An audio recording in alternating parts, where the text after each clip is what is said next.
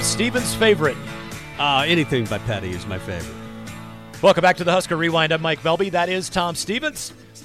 That's me. And by the way, they wanted to. When they went to Petty when this song was made. We go, we like this song. Listen to your heart. But so you think you're going to take her away with your money and your cocaine? You can't say that. So say champagne instead of cocaine. He said no. No, she's not going to leave him for champagne. I'm not changing the lyrics. Yeah, that's awesome. Yeah. One of Tracy's favorite band is Evanescence, Amy Lee and Evanescence. Yep. And the story behind them is kind of crazy. They get signed, and the record company says, "Oh, and by the way, you need to hire a male vocalist because this whole rock thing won't work with just a female." And Amy Lee and the band said, "You signed us as we are. It's either us or nothing." And they started driving home. The record deal was off. They just had ruined their career. And the label called them and said, "Okay, well, what if you do a male singer on the lead single? And we'll see where it goes from there." And then, of course, Evanescence became. Yeah, there's so many great music stories. I remember Rod Stewart saying his record company hated Maggie May. That's just the worst song ever. Don't put it on the album. And then they go, "Well, we need one more song on the album. I guess we're going to have to put on Maggie May." And it becomes one of his biggest hits. You heard the same thing about Kansas, Dust in the Wind, how the record company hated that song. The record companies a lot of times are wrong. And when they ask you to not be true to yourself, that's why they call it a sellout. There's something to being a sellout when you're not being true to yourself. And those people and musicians that stay true to themselves usually win. Well, Green Day, Boulevard of Broken Dreams. Yeah. They were actually scared to death to have that be released as a single. So I want to jump on the Sutter Heyman text line here real quick and respond. We had a couple of people from back in that first segment when we were talking about what's going on, the volleyball match, the concert afterwards. I'm like, hey, come on, let's bring in Metallica. Never happened. But Goo Goo Dolls was an interesting I don't know that necessarily the Goo Goo Dolls are as big of a band as you would want for 90,000 people, but it'd be interesting to see them there. We had a program director that fought hard to bring the Goo Goo Dolls to Lincoln one year. Yeah. And I listened to some of their stuff, and I go, they're okay. But a lot of things, Gabe predicted success, and he said, these guys are going to be huge. We're bringing them to Lincoln. Yeah. They're going to be big. Yeah, it was a great call. So Crowbait with that. And then Bryce doesn't necessarily agree with us on our thoughts of Dirk Chatelain, but hey, everybody's got an opinion. That's a lot of people have opinions on Dirk, and he's not ever going to go down as the most well-liked journalist in Nebraska history. That goes to Sipple or somebody along Tom those. Chattel, Tom Chattel, maybe Sam. Those guys get those awards because they do. They're well-liked, but they also aren't as controversial. They're controversial. They'll still say things that are controversial. But Dirk always seemed to be saying things that made people mad. Yeah. Which is what I loved about it. And that's too bad because he was a great writer. Yeah, it still is, and we'll see where his career goes from here. Ellis in Illinois, he said, "I'm not quite sure how this is possible, but did we see where Nebraska's RPI is after this weekend?" Yeah, they are now third in the country in RPI in baseball.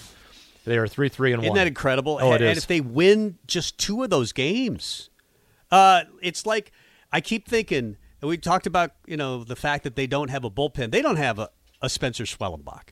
Because any game where Nebraska 2 years ago when they had that great season, 7th inning or on, not just the lead. When they had a tie, the game was over. But Spencer's generational. He's a once every 20 years guy. But I'm telling you, if they figure out the bullpen even to half that, because they have better hitting than they had then. Yeah.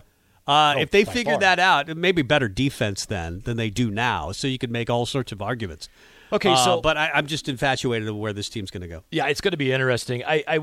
Let's jump into we would do the Big Ten Blitz with football, and I think we ought to do it with basketball. Just instead of recapping games, we got to talk about what's going on in the Big Ten right now. Well, we got to play the song first. Yeah. The Big Ten Blitz, the Big Ten Blitz, the Big Ten Blitz, the Big Ten Blitz. That's our buddy Lenny Holstein singing on Big Ten Blitz. I had him recorded about 10 years ago, and he did a fine job on the lead vocals, I think.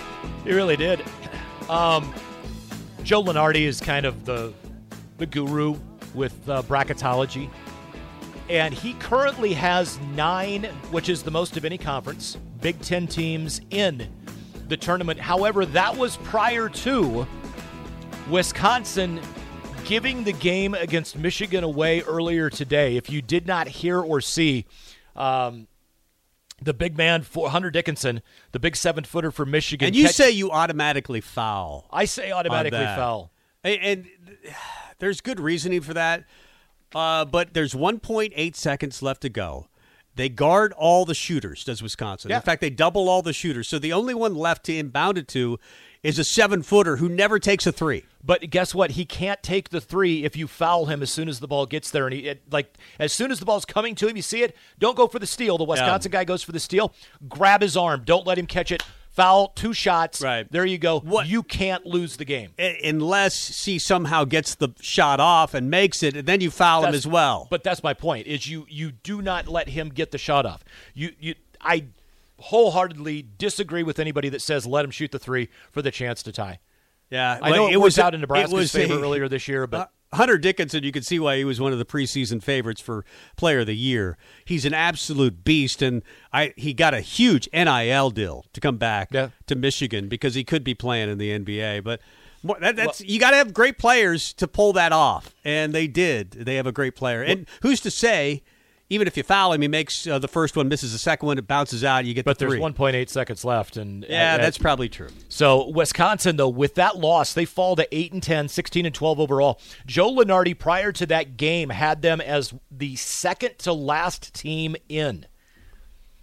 They are one of the play-in games as an 11 seed, and Penn State is the first out.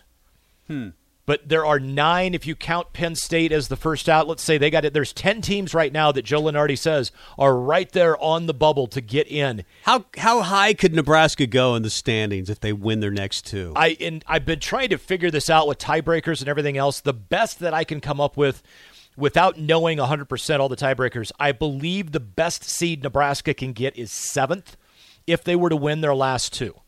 And I think 1-1 is the really something I'm hoping for. You win no-sit Tuesday, then you come back and just ruin Iowa's season. You already did it in football, ruin their season. Then ruin their season in basketball. It wouldn't ruin their season, but they'd be really mad. They would. Now, here's the interesting thing. So Rutgers is playing at Penn State right now. Penn State is one of the teams that is right there in the mix with Nebraska. They are currently, Penn State is, in what would be the equivalent of 9th. In the Big Ten standings. Or no, excuse me, 10th with Wisconsin's loss. But Penn State right now is up 25-9 on Rutgers, 7:45 to play. That's impressive. In the first. Didn't see that one coming.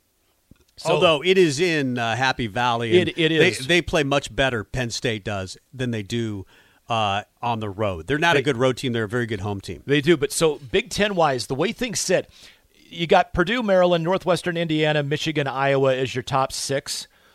But Iowa is 10-8, Illinois is 10-8, and both those two teams could lose their next 2. Yep. You've got Michigan State at 9-8. They could lose their last 3. They are, or no. Well, this is interesting. That Michigan State must have a makeup game against Northwestern, is my guess. Oh, no, Michigan State does have one other makeup game. Hopefully they have to play it tomorrow night. Do they have to play it tomorrow night before Tuesday's game? I don't know. Make Michigan State play it 3 games in a row. Yeah, but Michigan State's got a game to make up. They've only played 17 games. The 2 left on the regular season schedule for them is this Tuesday against Nebraska, and then they play Saturday against Ohio State at home. Those 2 are almost must-wins for them. They're 9-8 in the conference. So they could, I mean, let's face it, Nebraska at home, that's going to be a tough win for Michigan State. So if Nebraska keeps the momentum going and they keep on that roll, you're looking at a Michigan State team that's then 9-9. Nebraska is going to be 9-10. Right. Rutgers is 9-8 currently. Wisconsin is now 8-10. Penn State is currently 8-9.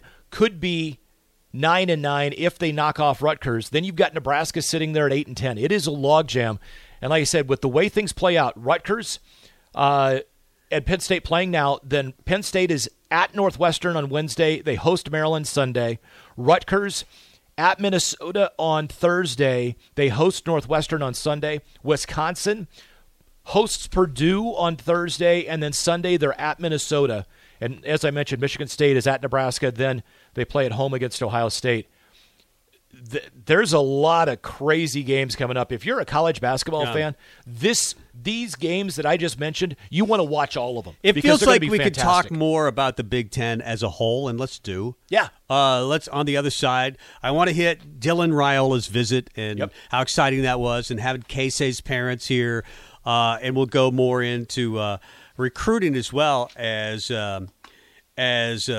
Brian Munson will be here a little bit later on. But I do want to talk about the Big Ten standings, and where Nebraska could go. It feels like is saying there's a chance they could make the NCAA tournament, but what do they need to do? We'll talk about it coming up.